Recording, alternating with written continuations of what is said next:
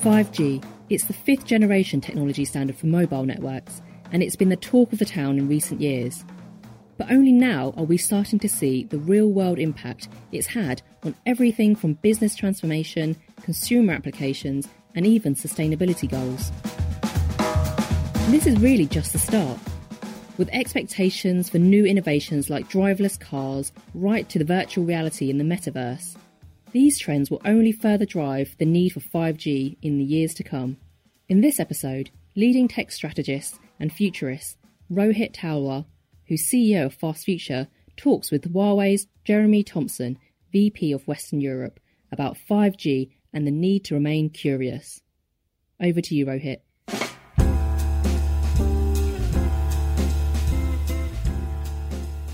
Let's start with what's different between what was happening and being discussed back in 2019, the last time everyone was together face to face, and what we're seeing now.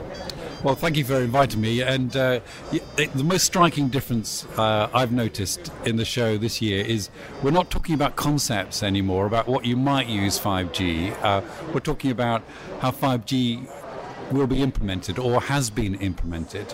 And there are lots of case studies all around the halls here of agriculture, underwater drones on the Orange stand, for example.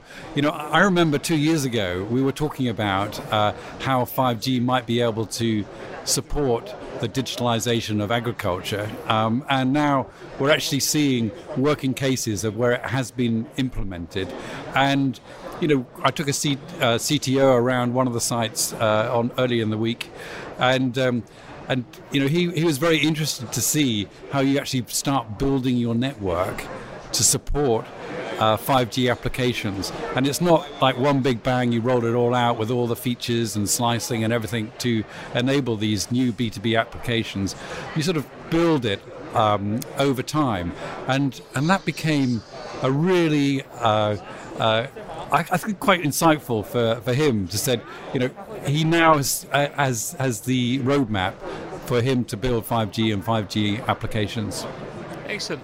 And so just staying on the 5G theme for a moment, one of the other things that I've noticed walking around the show is people really embracing sustainability and the Sustainable Development Goals and going much further than just greenwashing, really demonstrating how they're having an impact on specific goals. What for you do you think is the range of most valuable areas within the Sustainable Development Goals where 5G could have a transformative impact?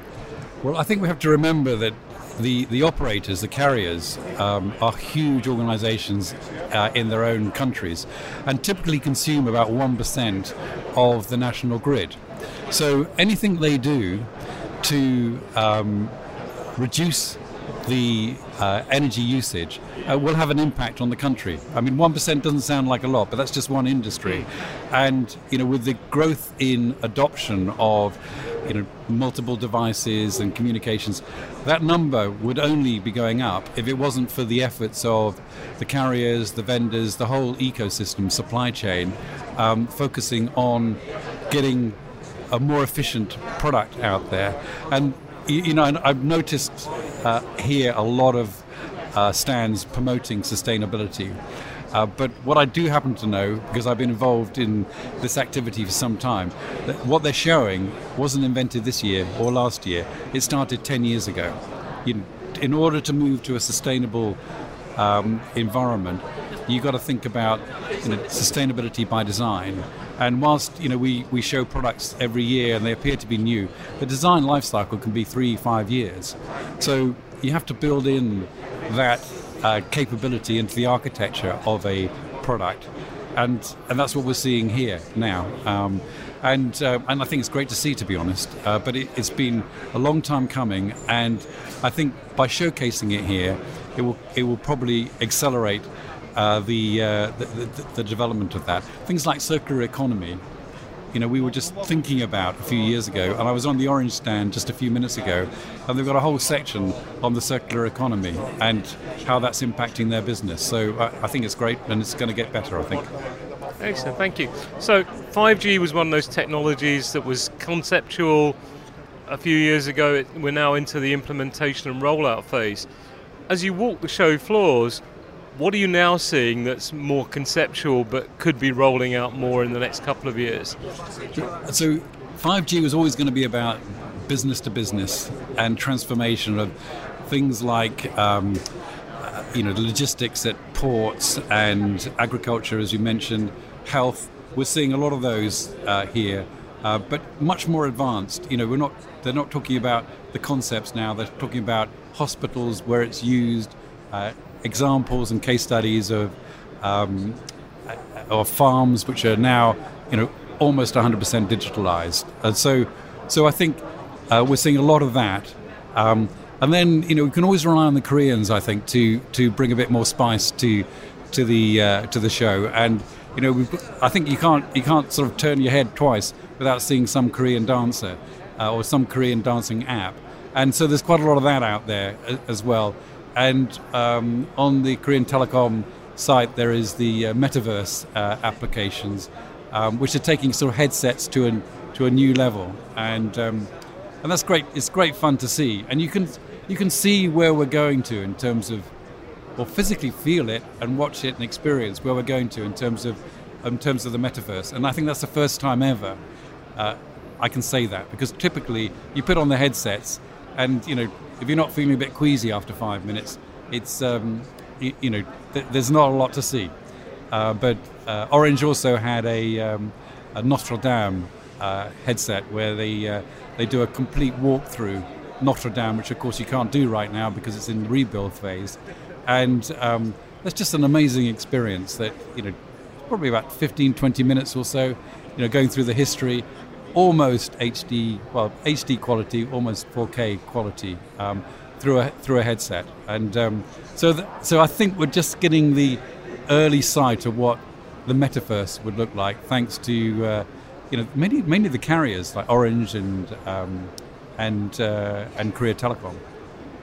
And with the metaverse, it's become, or metaverses, we know that they've become almost part of the daily language now in the last 6 months. How well do you think businesses are getting a sense of where there might be some value in this? We know that you've got hundreds of millions of kids playing in Fortnite, in robots, in Minecraft. We know that Ariana Grande did her concert in front of 78 million people in Fortnite. A lot of businesses are saying, well, we probably ought to do something, but they're not sure what. Do you think we're starting to see more businesses get a sense of how might they use it for customer engagement or to create new value propositions? I think we're very much in that experimental stage. If I would characterize the B2B, the business-to-business 5G applications, they've moved from experimental to implementation. And there are great examples of that. I think with the metaverse, it's still fun. It's not there yet. I mean, I think perhaps the two Orange examples that I saw, one was the underwater drone, and the other was the Notre Dame. So sort of one for science and one for tourism, I guess. Those are the closest to reality. Unless you want to learn how to dance in Korean, because there's lots of those out there, and that combines sort of artificial intelligence, virtual reality, and some kind of tuition. And actually, in terms of a business application, you can do a lot of training. As pilots know, in simulators, I think the training application will be one of the early ones. Is going to be huge. I think I'm probably going to have to perfect my dad dancing steps before I learn to kind of move to K-pop. But certainly worth going and trying out. So, I mean, we talked about 5G, we've talked about sustainability, we've talked about metaverses. What else is striking you as you go around, or what's ringing a bell for you? Whether it's individual technologies and more the kind of system-level possibilities of what we're seeing as you walk the show floor. That's a great question, actually. How does all this synthesize together? And I walked all the way to Hall 7, and I came across this company called Clone, actually, and they probably epitomized pretty much everything I saw on the way there, because a lot of this requires artificial intelligence, supercomputing power to make it work. Some great screen technology and processing power. And what this company has done, a little startup from Korea again, they have developed a process whereby you can change the language that somebody's speaking. So they've got a demo of Biden making a speech. So change the language to 5 different languages. That's nothing particularly special. But what they're able to do is they can also change the way his lips move. So if he goes from English to Spanish, his lips moves differently. And so it sort of syncs it up a lot better. And then something really helpful for me, you can change the age as well. So if you don't want to be my age and you want to be, say, a little bit younger, you can wind the age back a little bit as well. And all this is done through the use of AI. At the moment it's 2-dimensional, but they're moving to a sort of 3-dimensional approach, which will use wireless technology as well.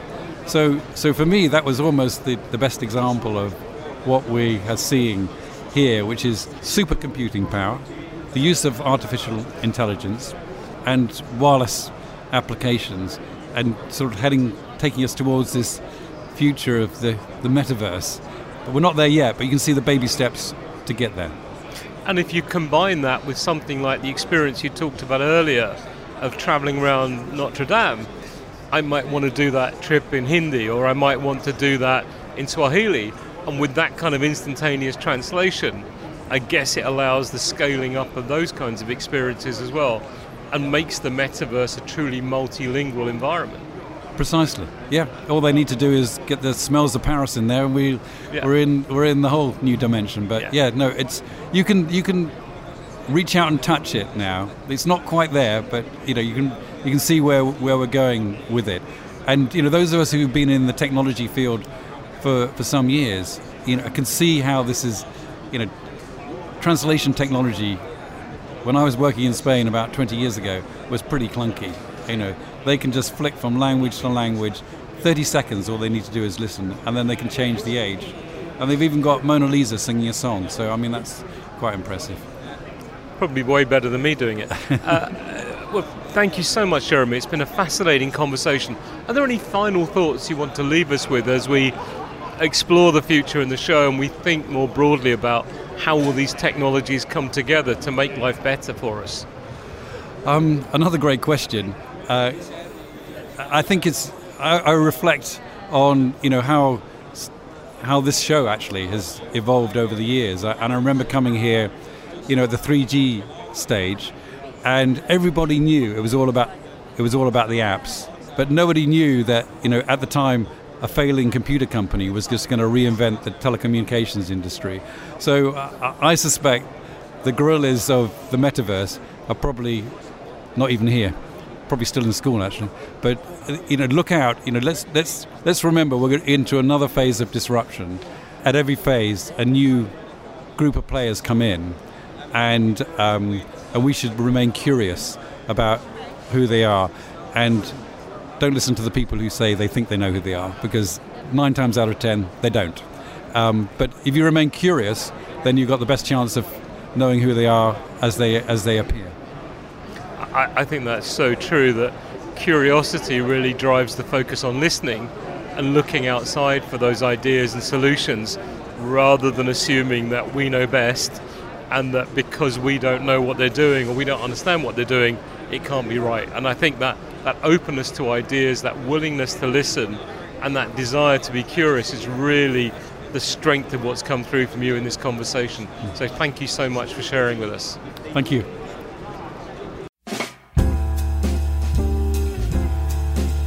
From baby steps to technological leaps, the transformation and tangible results are clear to see.